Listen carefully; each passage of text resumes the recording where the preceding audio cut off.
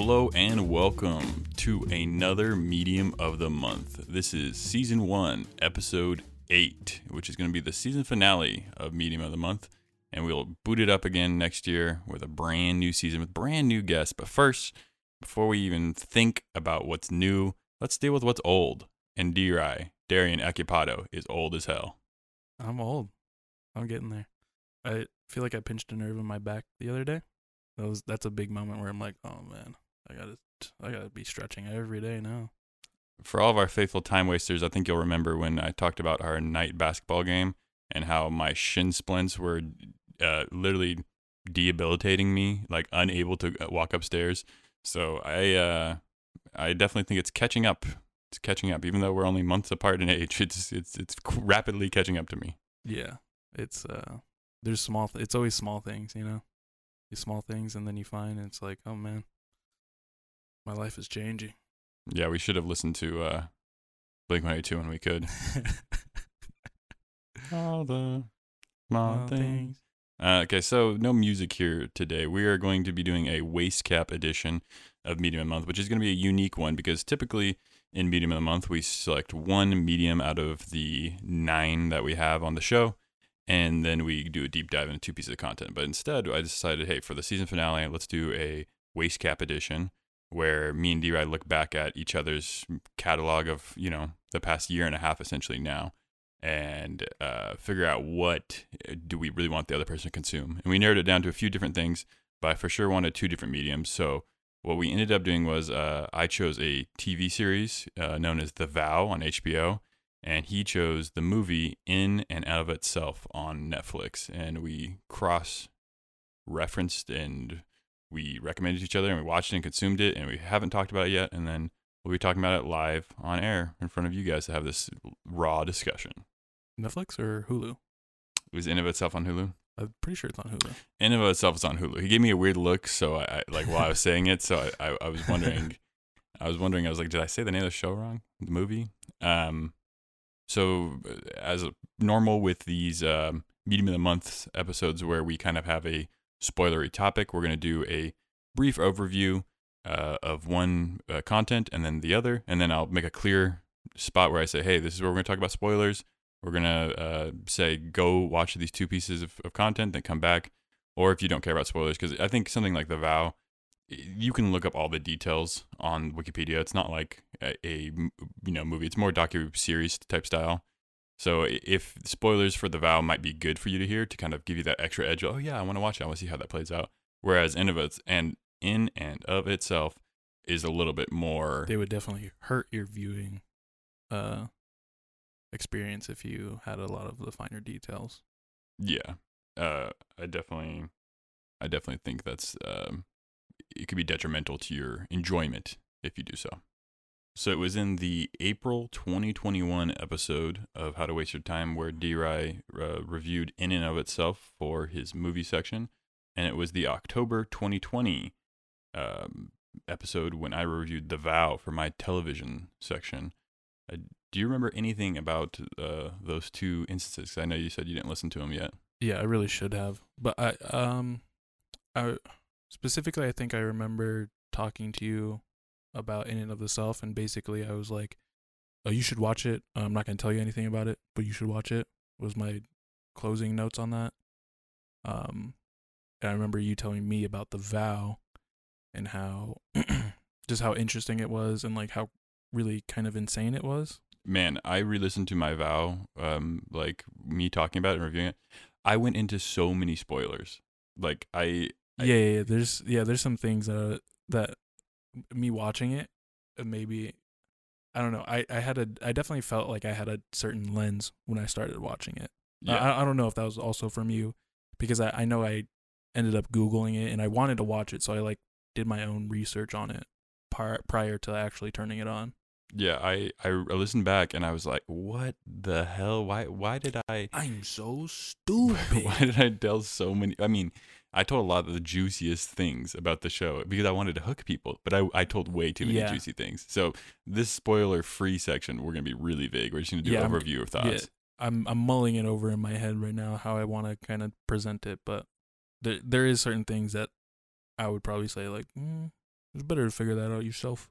Yeah, I mean, like I said previously, a lot of this is online. You can find a lot of the facts just through the Wikipedia on there. Because it is like a popular court case sort of thing in the modern age. So you could have. I know my brother.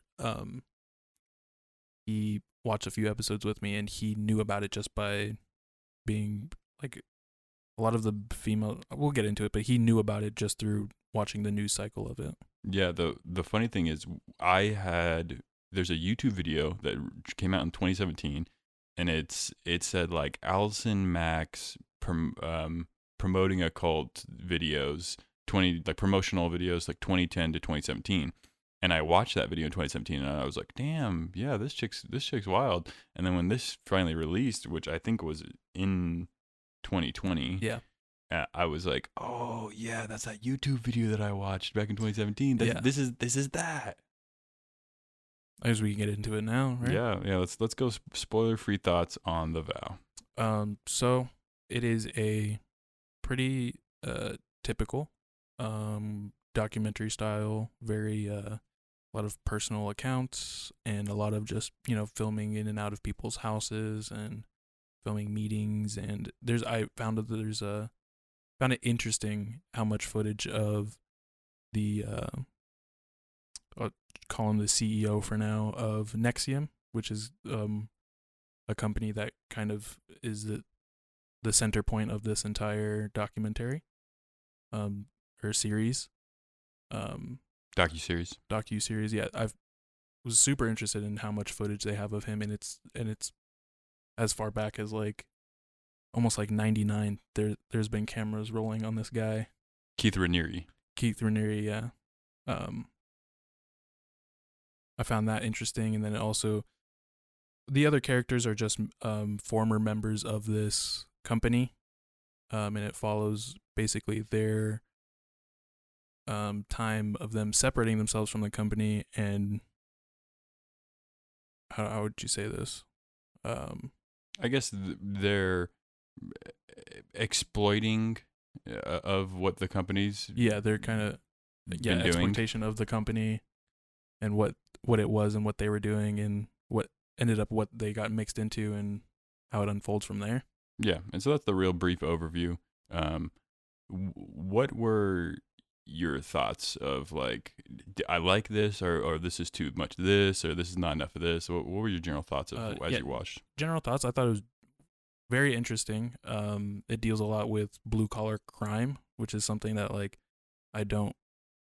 it's just like a topic that I don't consume a lot of media in. Right. So that was very interesting for me. Because a lot of like the crime stuff I'm watching is like Columbine, mass murder, stuff that's really murder, heavy. General crime, organized crime is typically like when I talk about like true crime stuff or anything like that, that's what I'm sort of looking at. And whereas like blue collar crime, which is obviously like super prevalent as well, kind of just doesn't. It's not as romantic, you know what I mean, as like other crime. Yeah, I think racketeering was the official. Yeah, that's a big charge that a lot of people caught. Yeah, because that's the act of acquiring a business through illegal activity, operating a business with illegally driven income, or using a business to commit illegal acts. So racketeering is a real broad overview that a lot of cults and like a lot of just corrupt businesses get hit with, and it's something that I guess I definitely am not familiar with. Yeah, I'm not. Yeah, just not really sure how the racketeering really works, or like I don't know if I've like really investigated how someone could like have like an illegal business and do illegal business in sort of that blue collar circle. Right. So kind of like learning, and like this company ends up dealing with a lot of like celebrity and a lot of political sort of like environments. Yeah. So like, and then also them being, racketeering in a business that's making money illegally. So that point I was very interested in because I just had never consumed anything like that before. After that, as far as the actual show, I think it was paced maybe a little slowly for me. Yeah, that's definitely one of my when I listened back, that was one of my points I hit on. that the middle chunk kind of drags a little bit because it gets a little bit more investigative journalism type Yep. style.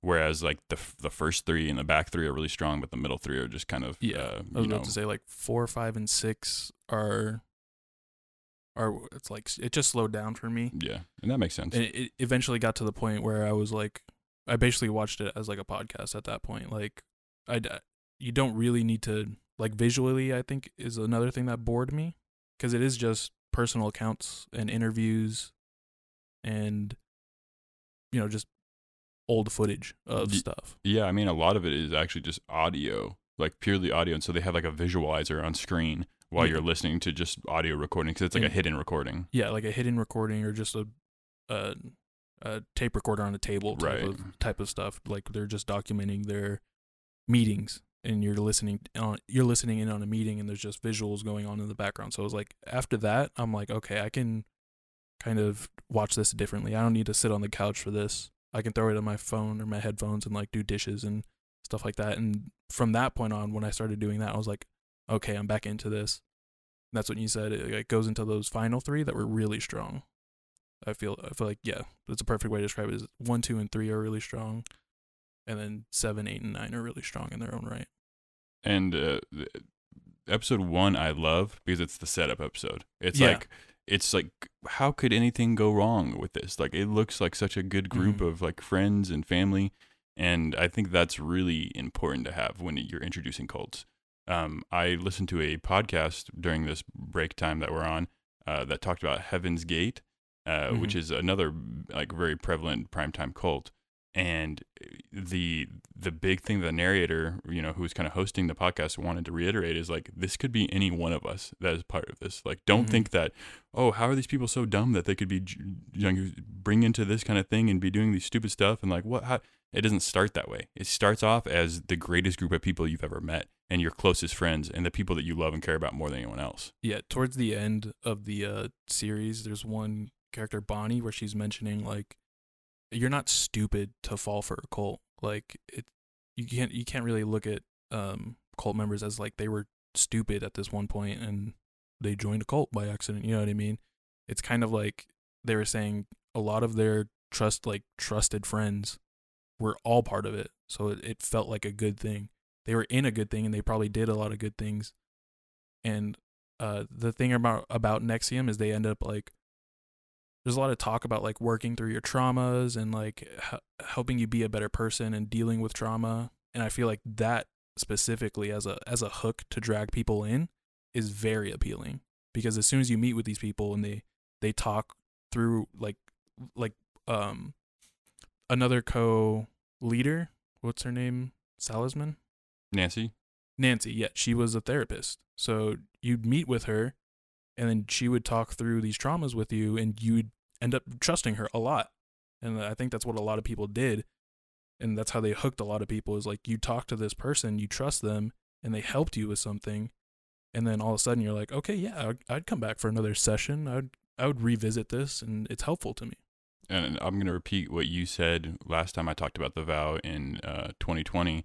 You said, oh, wow, this sounds like pretty much the same as, there's things that every single cult will follow. This sounds like the same things that another cult has already done, because it's true. It is a formula that they follow to coerce, to seduce, not sexually, but mentally seduce you into a state of comfort and of reliance. Because that's ultimately what the whole entire thing is about, is like, you become so reliant upon these people, upon this group, upon this activity, that everything, every part of your fiber, your monetary income, your joy, your happiness, your love, your affection derives from this group. Yeah, and you just, in this one specifically, you find this interesting chain of people who were manipulated by someone, and then in turn start manipulating other people in the same way, because they feel like it's helping them. They feel positive about it. And that's another thing about NXIVM, is a lot of these people are like, I'm doing good in this world. Like, I feel like I'm doing good and I'm helping people. I think this is another big point of NXIVM, where like, I guess in defense of themselves joining it was a point for them. It's like, they're actually, I do believe they're truly like out there helping certain people. In certain aspects they were helping people, in other aspects not so much. I mean, cults are such a fine line between a religious group or even like a business and organization in this case, and then actually a damning group of people that are secretly destroying you. And not even like secretly, slowly. Very, very slowly. and calculated. Because the Heaven's Gate group that I referenced earlier, they had that pack suicide where they were wearing the Nike trainers and they were all wearing the same thing. Yeah, if someone pitched that to you, you'd be like, dude, peace out, dude. Yeah, I'm not going to commit pack suicide with you guys. Yeah, I'll take a pair of trainers, but like other than that, dude, I'm good. But what ended up happening is that group started in 1970 and they didn't commit the pack suicide till like 1996, I think. Yeah, exactly. So it was like a long time in the making. And you spent 26 years with the group, and NXIVM wasn't that long, but still, NXIVM's been since the early 2000s. I want to say 15, maybe more years where like, the one of the main guys, Mark Vicente, he was one of the people that left NXIVM. I think he said he did 12 years. Yeah. So, I mean, that's a good portion of your life where you're like, just listening to people around you and trusting yourself and trusting your feelings and trusting the people around you. I mean, right now, 12 and a half years is half of our life. Yeah, truly. So if he spent half of our physical living lives right now in a group, you're going to feel like that's home. You're going to feel like that is the people that you belong with. And it's going to take so much to make you break that illusion, you know? Yeah, I can just imagine now, like, if I joined... Let's say if I like joined a sports league or something like that, and like we all have this collective need to like be friends with each other and bond over this thing. Like I feel like that's how it starts for everybody. It's like you join this thing, these people are nice to you, you have this collective desire to help each other, and then 12 years down the line you find out that you manipulated a lot of people, you were manipulated yourself. And it kind of like it opens up into this whole entire cult and things that are very dark and very just things that you didn't know about that were going on behind the scenes of this shell company. Yeah, my heart goes out to cult members and people who are reformed and people who don't realize, because it's such a tough thing. It's all about the human brain and how we react to love and how we react to people who take interest in us, you know, and also people who need, because that's the consistent thing that we see with the vow. There's people who need something. They're always in a state of vulnerability that they feel like they need something in their life. Like you said, nobody goes and says, hey, I'm going to join a cult, I'm going to commit pack suicide. But they say, hey, you believe that aliens are our overlords. That's something that I've been thinking about for 20 years. You are the right group for me. Mm-hmm. And then they join Heaven's Gate and they become devout members and they cut their hair so they all look the same and they become celibate because they think that's what's right, you know? Yeah. It's because they need that. They need that affirmation. They need that kind of extra thing in their life to make them feel like whole or make them feel like their life has value or purpose, really. Yeah. I think that was Heaven Gate's thing, where it was like basically taught as like a new religion.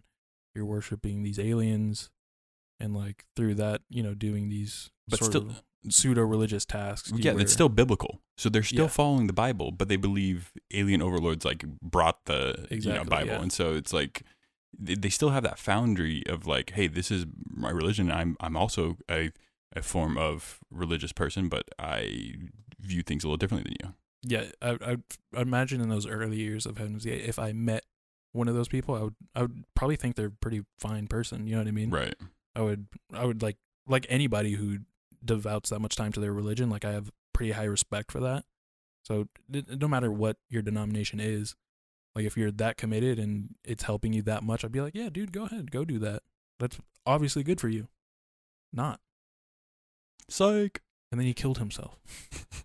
And then that guy I met, you know, however long ago, I realized like I'm watching the news. I'm like, was that the thing? Was that Jerry? Was that what he's talking about? Jerry? Jerry, come on, Jerry. Oh, there's a picture of Jerry's dead body. Well, that's awkward. How much do you think those sneakers are going for? Those are great looking sneakers. All right, so that's enough for non-spoilers of the vow. We're going to move on to In and of Itself. You shared this with me with very little to be told, and I'm going to explain exactly what you said in the previous episode so you guys don't have to go back. D-Ry explained that it is a show that this man, Derek Guadino, I feel like it's something. It's more Italian. It's like the D is separated. Derek Gadio. Something closer to that. Derek Del Guadio. That's his name. Derek Del Guadio. Yeah. Glad we figured that one out. So Thanks, Derek. He has an off-Broadway show where he performs a interactive it's kind of theater experience that's part magic, part storytelling, part audience interaction, like I said. And he did it over 500 times. And then I read some interviews. He started off saying, I wanted this to be an experience just for the audience only. But after about 100, 200 shows in, he said, this would be something that'd be really fun to have people Also at home document. experience and document. And he said he was being selfish. He wanted it for himself. He wanted his own. So he edited it in a way that he got what he wanted out of it. So he actually recorded at least, I would say, 20 shows. And he splices up a lot of those shows into the movie. And I compared it to Hamilton, but Hamilton only did 4 shows that they filmed. This is, like I said, at least 20. So a lot of different things intertwined. But it makes a lot more comprehensive story. And I think he explains it that with magic and with a lot of stuff that he does in his show, people would come up to him afterwards and say, is that real? Or is this person just an actor? Is this audience member an actor that got interaction? Yeah. And so because you're seeing so many shows and so many different people from the audience, oh, this is not an actor. This is actually a real person that has to be involved in the show and becomes like a main part of the lore. And I think that's the crazy thing is the audience is the lore. And I didn't realize that going in. And I think that really helped me enjoy the show a lot more, that they were such a big part of it. Certain, whatever, we can get into the spoilers, but like there's a certain aspect that's part of the audience interaction that's like you find out how huge it is to the show and how much like it is like the main vein of the show and kind of the whole purpose that he did 500 shows. And the entire experiment revolves around this thing that evolves with the show and with the 500 showings. Yeah, you're so right. I mean, the audience is quintessential to the enjoyment and the longevity of the show, which is crazy to think about because 95%, I would say, of like New York shows have nothing to do with the audience. They have nothing, no interaction, no semblance of connection, and it's just you just become a passive, basically a passenger in a car, and you're watching him drive. Or whoever, because usually it's a crew of people, but because it's a one-man show, he's literally the only one that's ever really on stage, performing anything. Because it's a one-man show, I think he really leans upon the crowd and leans upon the environment around him and his set and his stage and everything else going on that makes it so much more bearable. Because I've thought about all the one-man shows like Chris Angel or like, Carrot Top. Or just magic related. David Copperfield. Like I just figured those would be brutal to get through. But this one is not like that at all. And I think this is a point that I probably should have made before too, is that audience investment extends through the screen for sure. At least for me, is like there was no way I was gonna stop this like movie before it ended. And there's a total moment where I'm like looking at Abby sleeping on the couch, and it's like I'm ripping through this. I don't care. I'm like so emotionally invested into it that I was like, and I did feel like a real connection to the story and being in turn, like I visualized myself as an audience member. Yeah, no, I definitely, and there's a quintessential moment that we'll talk about in spoilers that the audience has to make a choice, and so it made me think to myself, what choice would I have made in that situation? Definitely. And like, what would I be? A lot of it as it goes on, I kind of deconstructed it in my head, like how is this possible? What's going on behind the scenes? Just because that's how I kind of view it. My mom was in the room with us; she kind of thought the same way. And Steph was watching too, but she was like doing some other stuff. But I was surprised she liked it as far as ratings go. She liked it the most out of all three of us, and I was surprised that I didn't think that something like that would be up her alley. But I think she probably drew similarities from like Bo Burnham's Inside, of him kind of like deconstructing reality a little bit, especially when it comes to the magic section. The magic section's pretty short, but he definitely deconstructs the magic. He definitely he tells you at the beginning, I'm going to tell you the truth. It's you who's not going to believe it. It's you as the audience who's not going to believe it. And I think that's a powerful thing because Derek he does not come off as some phony magician. He really comes off as an empath. And I think that's a powerful thing and a powerful positive message that you can say about his show. Like to have an empathetic chauffeur, empathetic. Yeah, well, yeah, you just see how much care he has for the people like that just sat down and decided to buy a ticket to his show. Like how deeply he cares and how deeply connected he wants to get with the audience just through his show. Yeah, and it's a small theater, which I think really helps to it. It's a small theater, definitely. And it's a very tight, intimate setting, and it really adds to the, I think, overall intimacy of the whole entire project and piece. I mean, there's a reason why he could do it 500 times. It's because each show is a little bit different, and it has a little something there for him too. Because I think he could have easily ended it after like 100 or 200 shows. Oh yeah, and word of mouth, like I'm knowing now how popular it was, like word of mouth blew it up incredibly. Just from people like, hey, you have, like, I think it was like, hey, we have to go see the show again.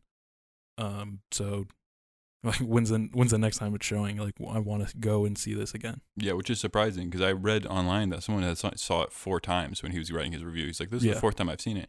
And it's interesting because I'm like, now that I've seen the movie, if it was still, it's not running anymore. It went from like 2016 to 2018, I think. So he's not doing it anymore. But if it was still something that I could go see, would I go? And I think the answer is yes.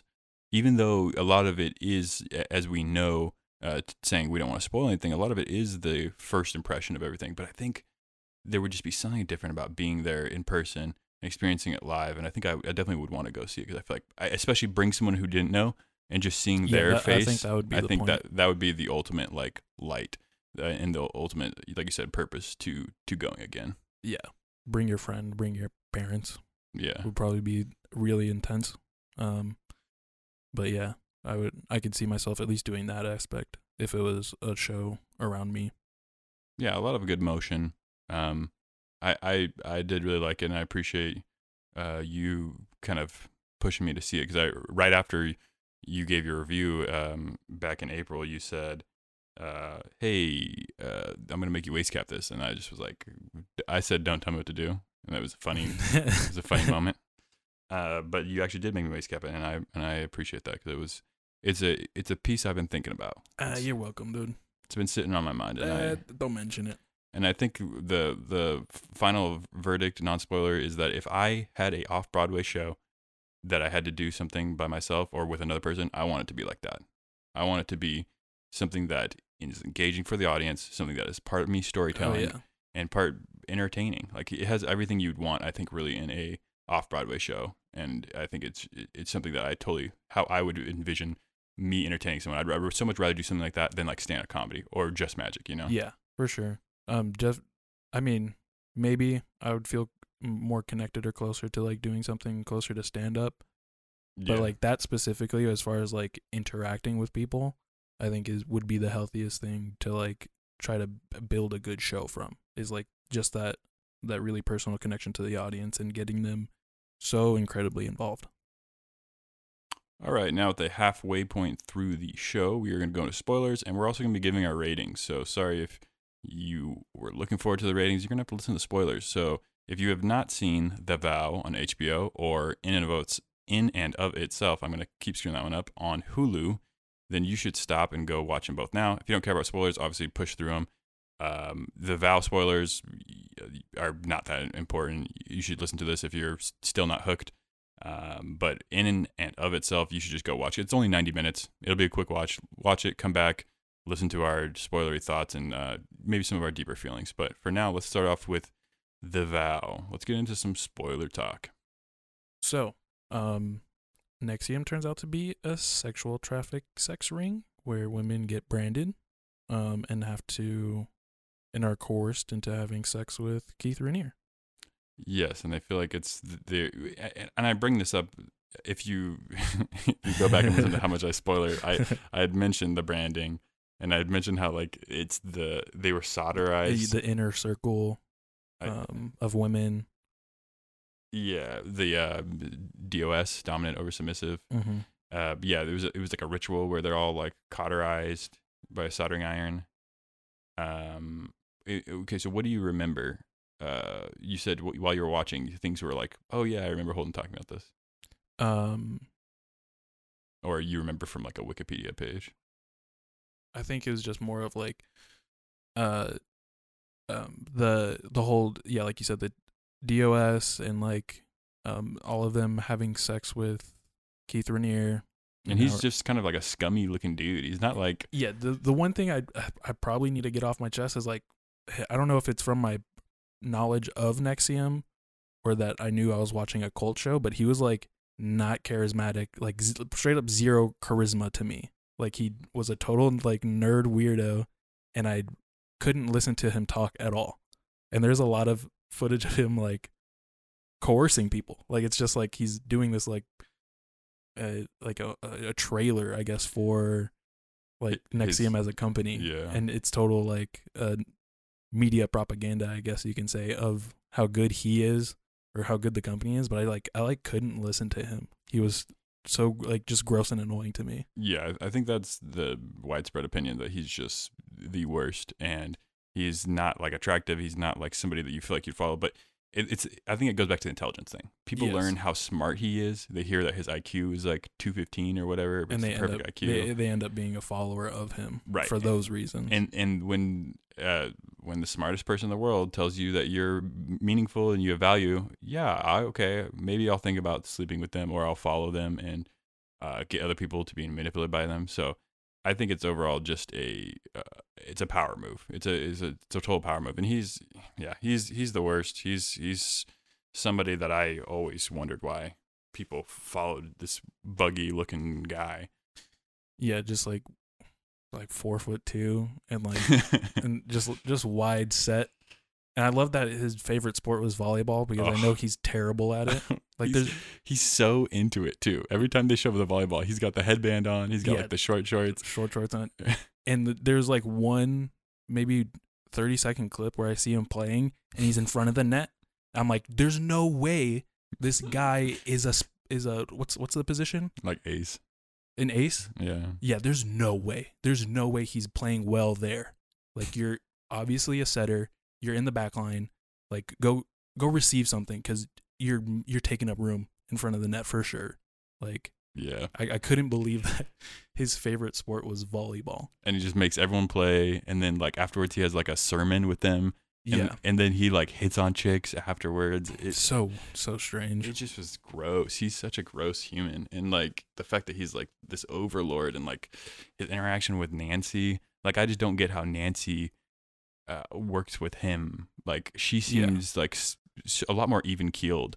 And so the fact that she's lets a lot of this stuff go on, you know, like kissing people on the lips. Oh man. Yeah, it'd give me like gross Tom Brady vibes, where he like forces his son to come back and kiss him on the lips. Even then, that's like, okay, I could see a father and son kissing on the lips. That's fine. That's fine. My dad's done it. Yeah, I'm sure I've kissed my dad on the lips too. But like like a female who's, you know, like imagine if it was like, because there's couples that are married. You know what I mean? Imagine it was your spouse that just walked up to Keith and like, oh hey, hi, how you doing? Kiss on the lips. Yeah, no, strange. Definitely, I would love to see like red flag. I'd love to see like somebody like freak out, be like, "Whoa, what the hell was that? That's my wife, dude. That's my," something like that would be entertaining. I think the biggest part that I kind of like that like surprised me after the fact is the charges that people got charged with. Yeah, I mean, supposedly there's gonna be a part 2 that where Nancy speaks up, and like he's got like 25 years to life or something on a lot of his charges, which they added up, and they're not. He got sentenced to 120 years in prison. Wow. Also, I found interesting that they didn't go into was possession of child porn. Yeah, was another charge he got, which I mean, it doesn't show up in the documentary at all. but he's totally like a creepy guy. So I imagine. Yeah, no, he's a manipulative pedophile, like the worst type of human being. Yeah. Like he met with who did not Gandhi, but he met with The Dalai Lama. the Dalai Lama, like, and just trying to like Yeah, that convince. was the part of the documentary where he had already had. I think the timeline was like 2009, Yeah, where he had already had people leave right. for being like in. They were board members, previous board members that had left and described the company as a cult, and then he, in his attempt to rebranding, they like Right. set up a meeting with the Dalai Lama where they're like cracking jokes and like talking to each other, and they just filmed it all because if you're with the Dalai Lama, you're like a good guy. Right, propaganda. Yeah, no, it's that part was disgusting. Just like the fact that he was trying to like pull a sheet over Dalai Lama's like face to like think that Yeah. this is somebody that you should represent or someone that you should Mm-hmm. praise for his contributions to the world or whatever. But he's so foul. The part that I found interesting afterwards, as I was looking it up last night, a big part of the documentary is about India, who is the daughter of a famous Yes. a famous once actress. Actress, and she's also of royal descent. Yes. European royalty. And so India was part of this group. Nexium, she was deep. She was in DOS, I believe. And there's a lot of back and forth, and they're trying to reach out to her, and she doesn't respond. Yada yada. Push comes to shove, she doesn't really talk in the documentary at all. In the vow, she never does until I think later that year, something called Seduced, the India whatever story came out, where she had her own thing on Stars and not on HBO, where she told her own side of the story. And I'm just like, because in the documentary, she seems so against it and so like still like, oh, Keith's a good guy, I swear. But now, Keith gets all these charges and everything. I'm sure she's like, oh yeah, you're right, I was manipulated. Like, just didn't listen to any of her family or any of like the people who actually cared about her. But now it's like, you can't go. You can go on record and be like, oh, Keith is a good guy still. You would be looked at like you're mentally deranged. But I don't know, like, it made me think, like, does India want the money? Like, why would she in an interview on E, she said like, oh, they were telling my story and I wanted to tell it for myself. And I'm like, okay, I get that, but you wouldn't be making this if it wasn't for the vow. The vow was about showing, like, the best parts of the vow are like, hey, let's tell the world about this creep. Let's get the FBI involved. Let's get everyone else involved that we can. And you wouldn't be doing any of this if the vow didn't exist, if this footage didn't exist, if these people like Vince, what's his last? Mark Vicente. Thank you, Mark Vicente. If Mark Vicente wasn't taking this initiative with Sarah and his wife Bonnie, and then Sarah's husband, what was his name? Nippy. Great name. Great name. Nippy's a guy that I'm surprised didn't knock out some people. He's a big dude. Yeah, he's like because there's another part of this a chapter of Nexium that was like a men's support group, right? And I think that would probably be the best thing to if I were to join Nexium, that would hook me very deeply. Is the men's support group, because they had like a few like decent points in like early in the men's group, I should say, where like that made a lot of sense, like just the fact that like men are raised and they lack compassion for people, and they're just taught to lack compassion. Yeah, and that goes back to like why are there no like female school shooters? Like they're all young men. They're all boys because of the way that we're raised to deal with feelings. So it's more of like a empathetic brotherhood. So like, there's definitely all throughout Nexium there are little pieces and trinkets of things that seem appetizing. Are right. Yeah. And are what you want in your life. You know, I would love to be a part of like a group like that. But just guys and equal-minded. They're talking through how their masculinity inhibits so much of their like being nice to people and like developing relationships where the basis isn't on this toxic masculinity. And then you later see the men's group just goes into full toxic masculinity, and they make all the women end up joining the men's group, and they're treated like garbage. Oh yeah. Absolutely treated like garbage, because then like second-rate citizens. Yeah, they're not given names; they're given numbers. The women are like punished through physical like they're forced to do push-ups, and like jumping jacks and stuff, and planks, and it's just like, oh, okay, we were on a good point, and then we just completely missed the mark through the landing of, men being in positions of power. Yeah, it became the patriarchy all over again. Yeah, and it just was disgusting, and it's just crazy how every element of NXIVM starts off with what appears to be the best intentions, what appears to be something that's pure and good of heart, and it just devolves into disgusting manipulation and coercing. And that's just what cults do. That is the defining feature of a cult versus a religion. Of what does it have become? What is it trying to do now? Not where did it start? What is it now? Yeah. And then the other part that also wasn't mentioned is Allison Mack, Allison Mack was the head of the DOS, where these women were coerced, and that's where like the real sex trafficking was. Allison Mack was sentenced. She was looking at 12 to 14 years, and then she flipped and also testified against Keith. Yeah, so she only got 4 years. Wow. But she is in a prison currently. That's crazy. Like I said, Keith got 120 years. I want to say Nancy, I didn't really read her wiki a lot, but she only got racketeering. That's all she got. She missed all of the sex trafficking and attempted sex trafficking. Because she wasn't part of DOS, or she wasn't part of a lot of that stuff. I guess I think eventually she's the one that actually ran the business. Right. The business side. So obviously she got the racketeering, and I think, it's just racketeering, and I think she served 1 year in prison, and then she's out on probation, I guess.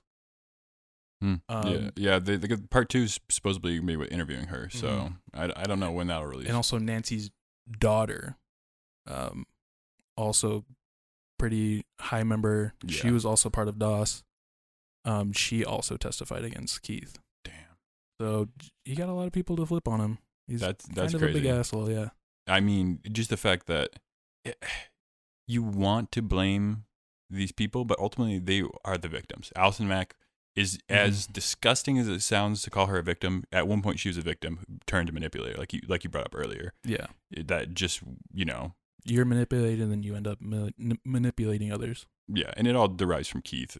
But the fact that she thought it was a good idea to include like her initials in the branding that's on these women's bodies forever, like it crazy, like, and it's all in their pelvis region. Like it's like so gross. It is like burning flesh. Like, yeah, too. They're mentioning about like, how do you charge Keith with sex trafficking when a woman walked into a house full of other women, and the other women held that said woman down and branded her? Like, how do you charge someone that wasn't there, but you end up realizing, oh, this is just a whole line of cult leaders that are manipulating other people?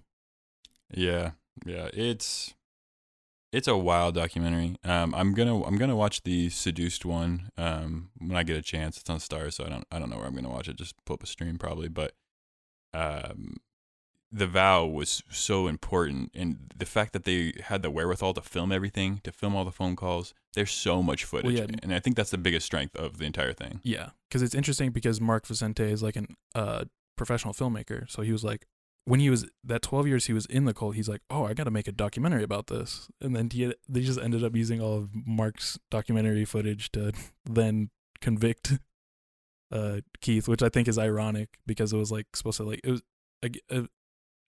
ended up being centered around him, the documentary, both in a light that was trying to show him good, and then also now brought up a bunch of criminal charges on him.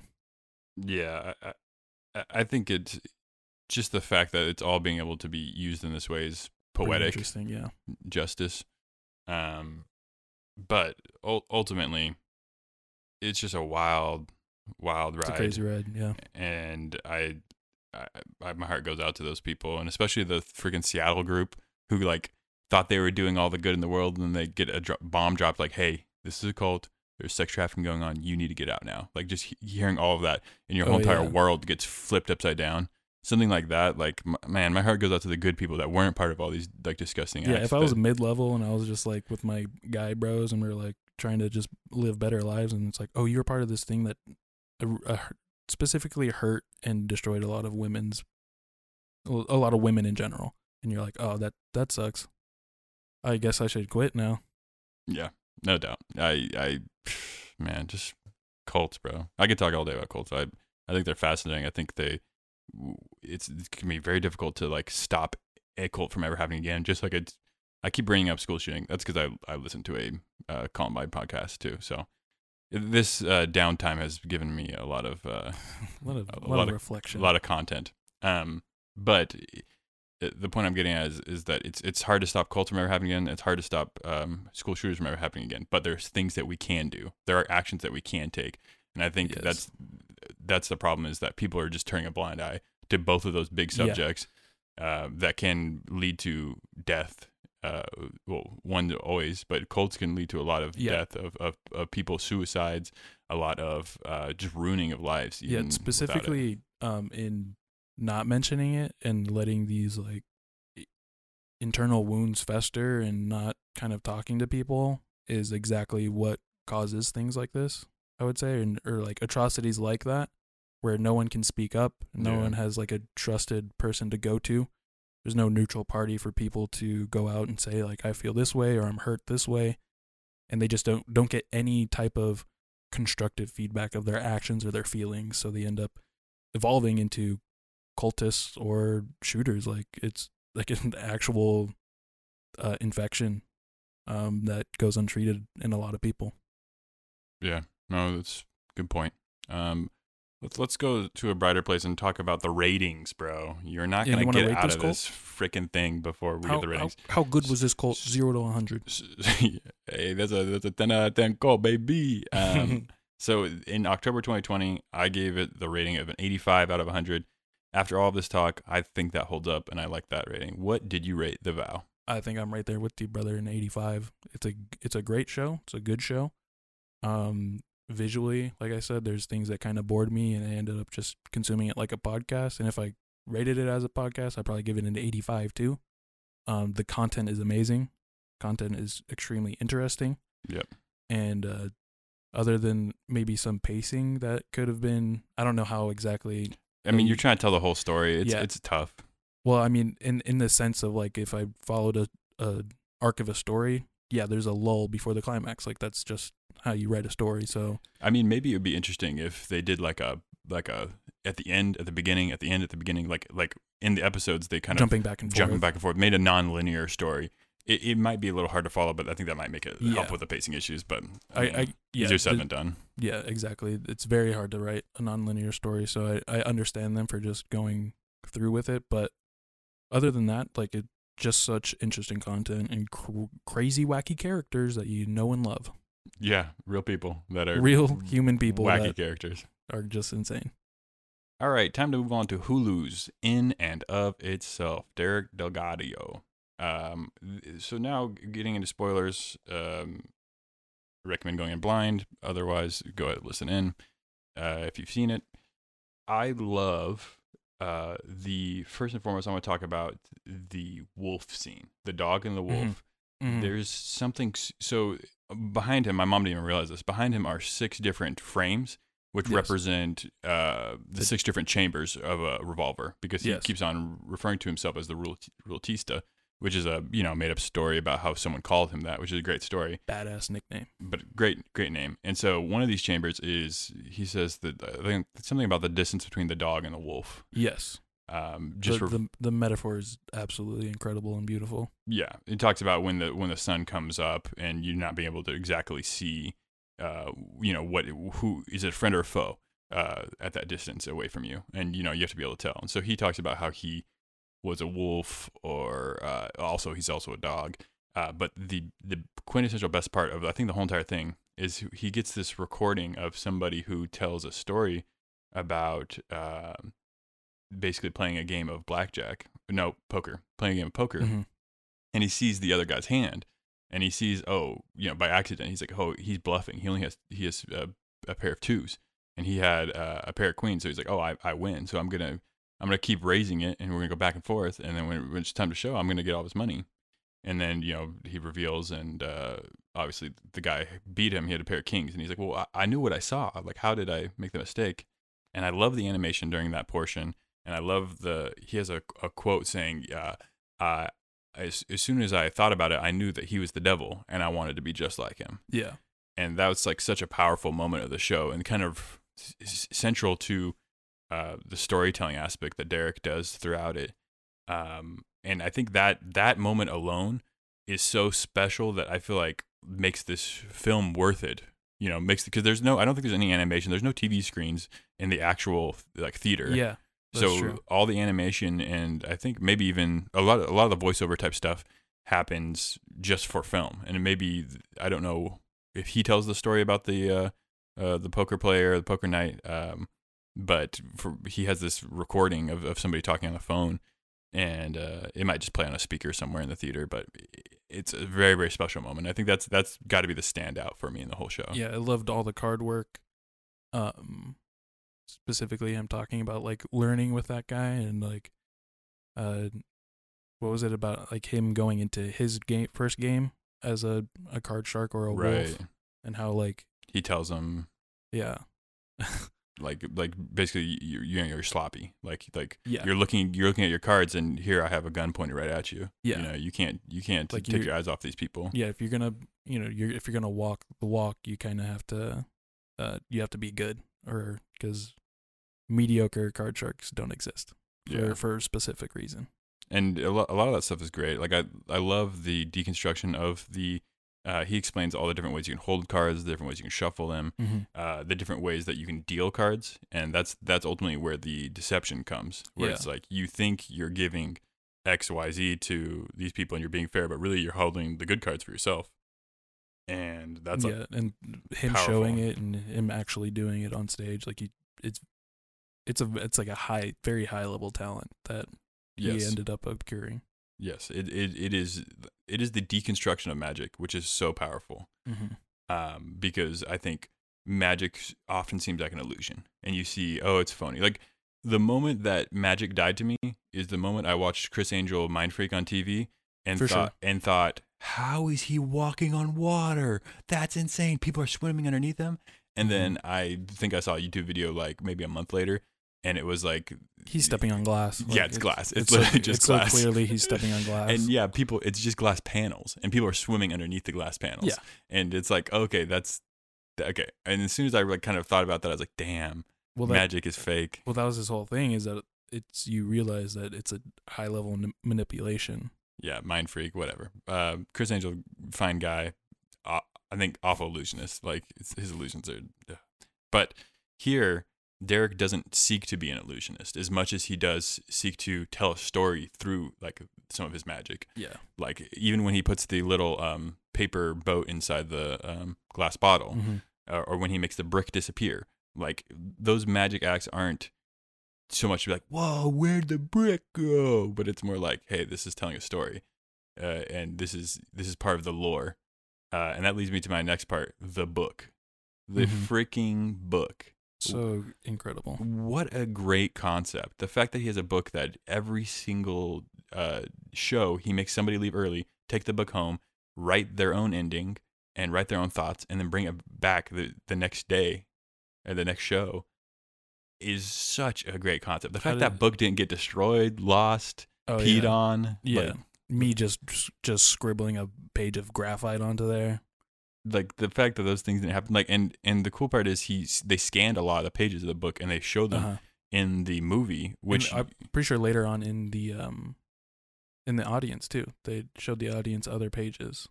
Yeah, I don't know how much the audience got to see, but the fact that as a movie, I went back afterwards when I was writing my review for my letterbox, and I paused on certain pages and I just read them. And just the things these people wrote. I mean, obviously they chose the best stuff, but like the art, the things these people wrote, the concepts, the theories. Yeah. So the idea is that he says write your own ending. He sets up that there's a grandiose ending to his show, and he randomly chooses one audience member to receive this book, but in receiving the book, you leave and miss the ending, and you are then tasked to write in this book your version of the ending. And then you tell it on stage. Which is like, it makes me think, man, Derek wants the show to live through the audience. Like he and that's what I was kind of alluding to earlier when I was in the non-spoiler. He wants the audience to be almost more important than him. Mm-hmm. To be creating the tale. But the fact that he gives him the time to share on stage, hey, tell us what you wrote from the previous day. And like one chick references, this part's gonna be the most nerve-wracking because I know I'll have to read this on stage, but I'm gonna try my best anyways. And it's just like that's exactly what I would be thinking. Like, what the hell do I write if I know I have to share it? The people that wrote through that, like, I know I am terrified to talk next show. It's like physically hurting me to be up here, and you see how vulnerable these people got with just like they just told them to write a page. You know what I mean? And people like spilt their guts on them. Right. No, and it's like so intense. And it's just normal as people becoming like poets. Yeah, truly. It was just like this weird like perfect formula, and I doubt to say, like, I can't say that one of those pages would probably be bad. You know what I mean? Like, I don't know how do I have the authority to say that when it's that's fair. Yeah, when people like just really took it and ran with it, and it was just a perfect equation to create just normal theater goers into like almost like a high level artist in this art show. You know what I mean? Yeah, no doubt. The other part that's big audience interaction is the letter section. So he tells right from the beginning, hey, I'm going to be telling you the truth. It's you who's not going to believe it. Yeah. And I've kind of deconstructed in my mind how I think he does the letter section. Basically, he gets a member from the audience. He said, everybody chooses their I am whatever. We'll get into that later too. But he says, will the gymnast come up? And then he gives them a letter. He gives them a stack of letters, and he says, choose one.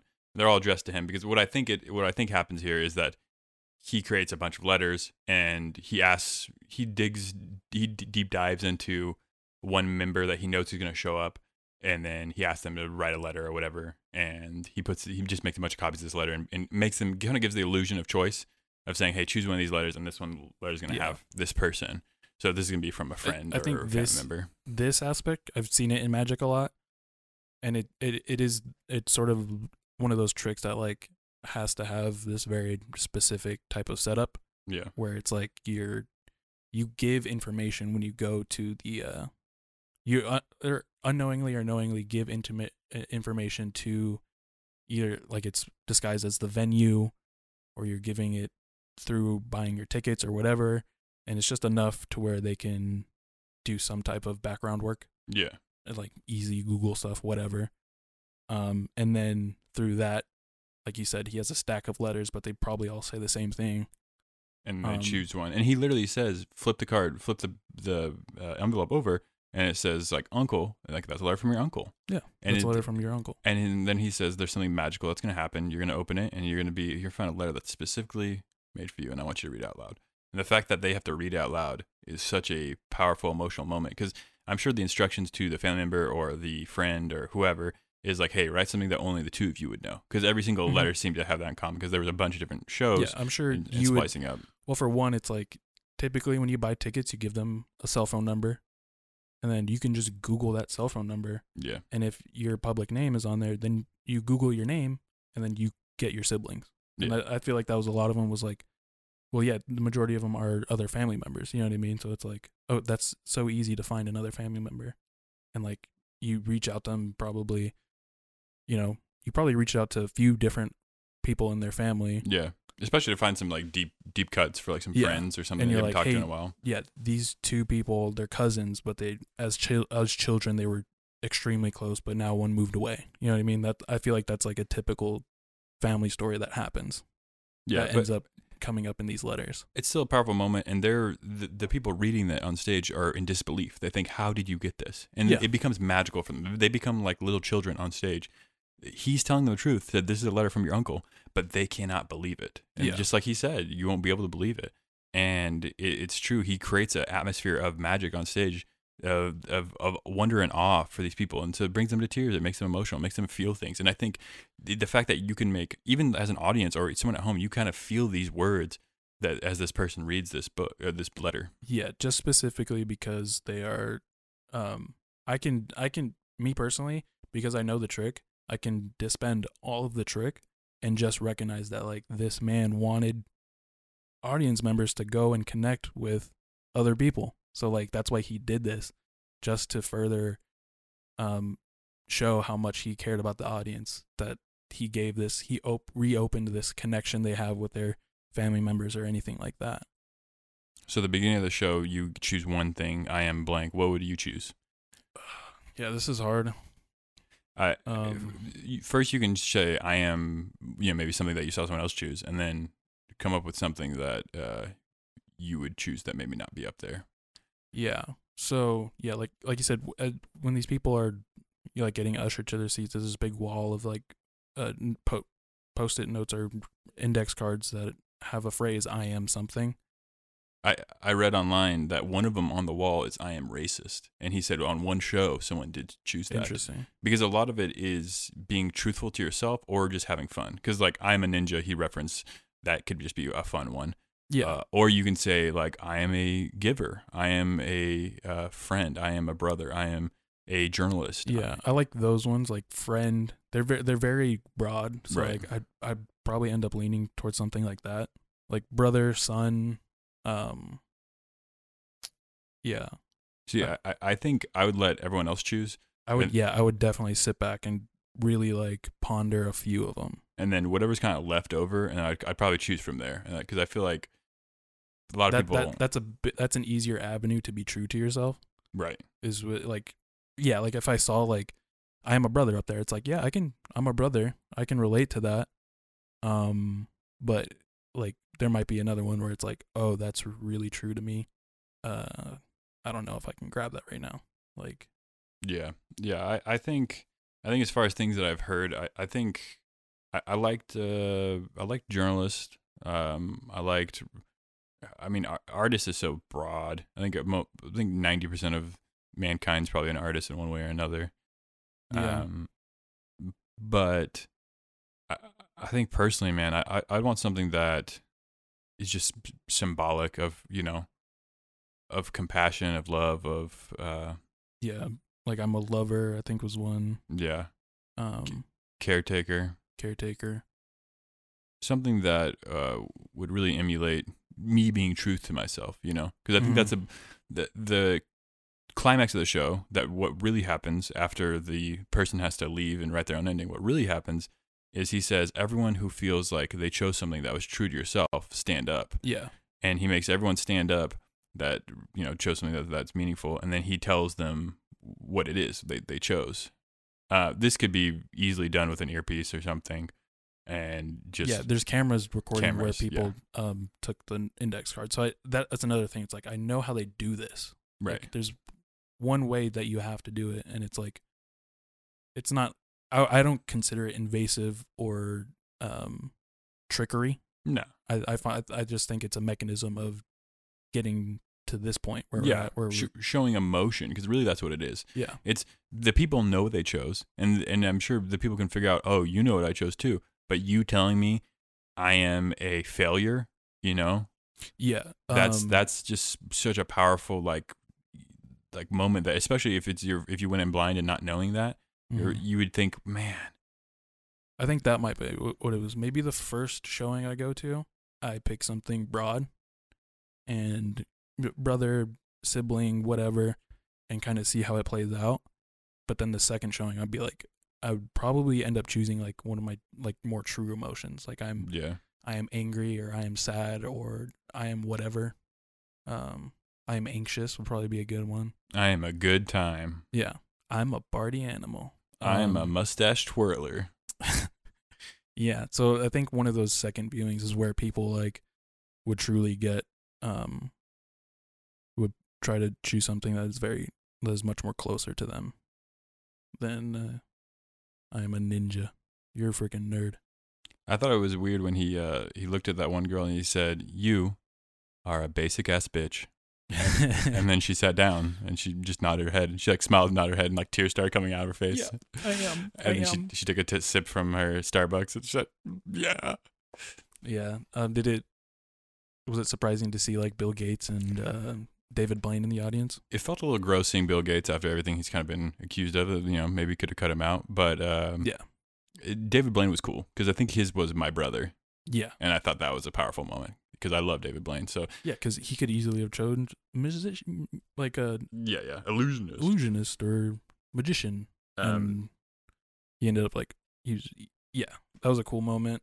Tim Gunn was in the audience too. Yeah. Project Runway designers. Yeah, overall, I really like the experience. I think it's super unique, and just like I said, bottom line, it's something that I would want to do. It's great storytelling. Yeah, I was just thinking there's so much of the story that we actually didn't even get into. Yeah, but I don't think it's necessary. Not necessary, because I mean the biggest thing is it's those 6 different bullets basically that he's loading his life up with, and eventually he shoots. And you think he cries like that every show? Man, that would be taking an emotional toll. He does look like a sad boy. I think the crazy part is I read some of the reviews on Letterboxd. A lot of them are positive, but a lot of them are negative. Like Really? Some of the vocal, like even though the rating's really high, I think it's like a 3.8 out of 5 stars.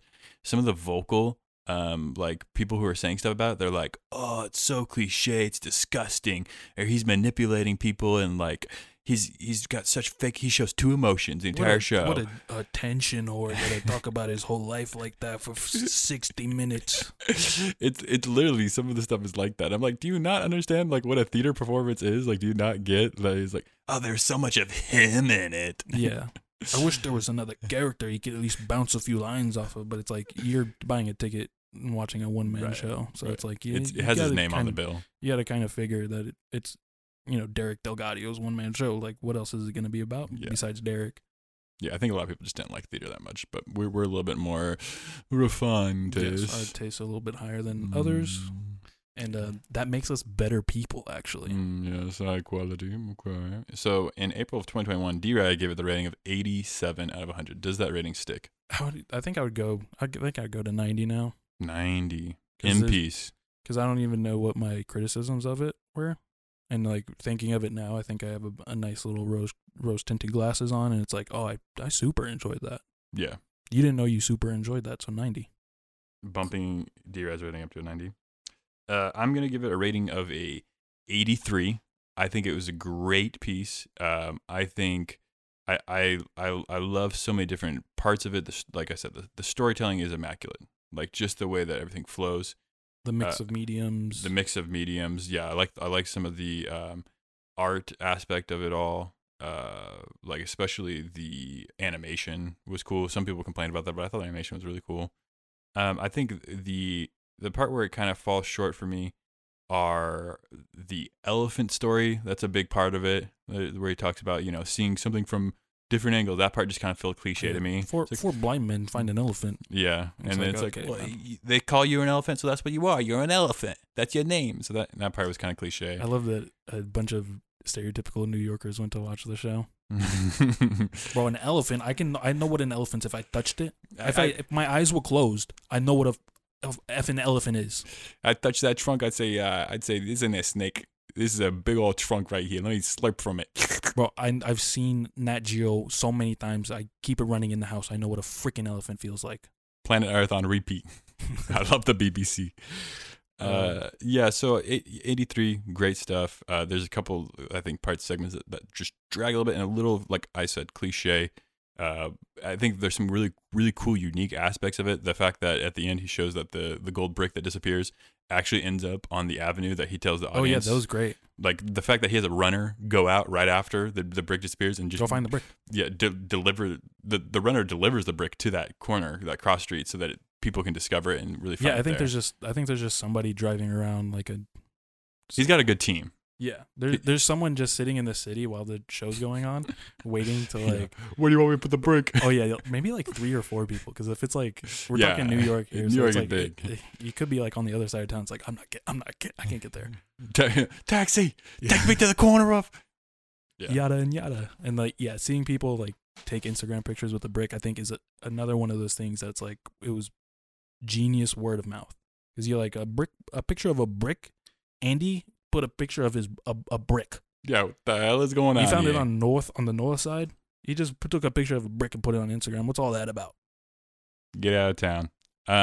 Yeah, good stuff, man. Good stuff. It was a great podcast with you. It's been too long. Yeah, it feels good. Feels good. It's good to be back in the saddle.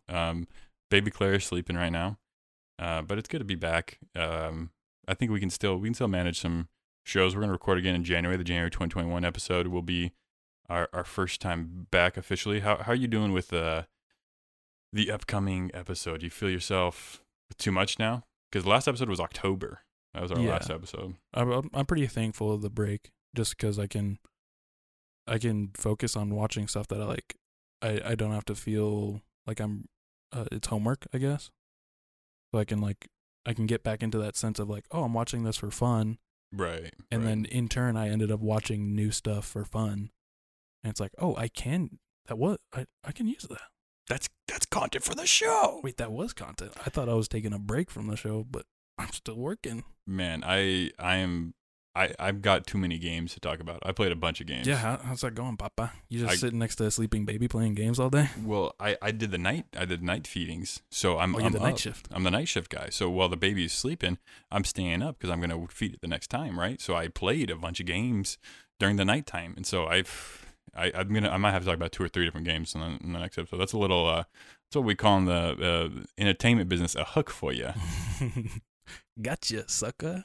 And this has been season 1 of Medium of the Month. Season 2 is going to be coming back strong. A lot of really good guests, and maybe even 1 or 2 recurring guests from the previous season. Hopefully, we'll be able to do the full 10 episodes of Medium of the Month in this year of 2020, the year of our Lord 2021. But 8 to 10 episodes you can expect from season 2, and I think y'all are going to really enjoy it. You folks at home. Yeah, what? We gotta start designing a brand. Yeah, Medium of the Month probably should have its own logo. But I mean, here's the thing, guys. Just keep playing our videos on repeat, our podcast, so that way we can get some ad revenue, and that way we can afford to pay someone to make a new logo. New co-hosts of Medium of the Month now get a brand when they come in. We're gonna hold you down, right on your butt cheek. It's gonna say MOTM. We'll put our initials in there later. We'll sign it with a kiss. All right. Thanks for listening, and see you next episode.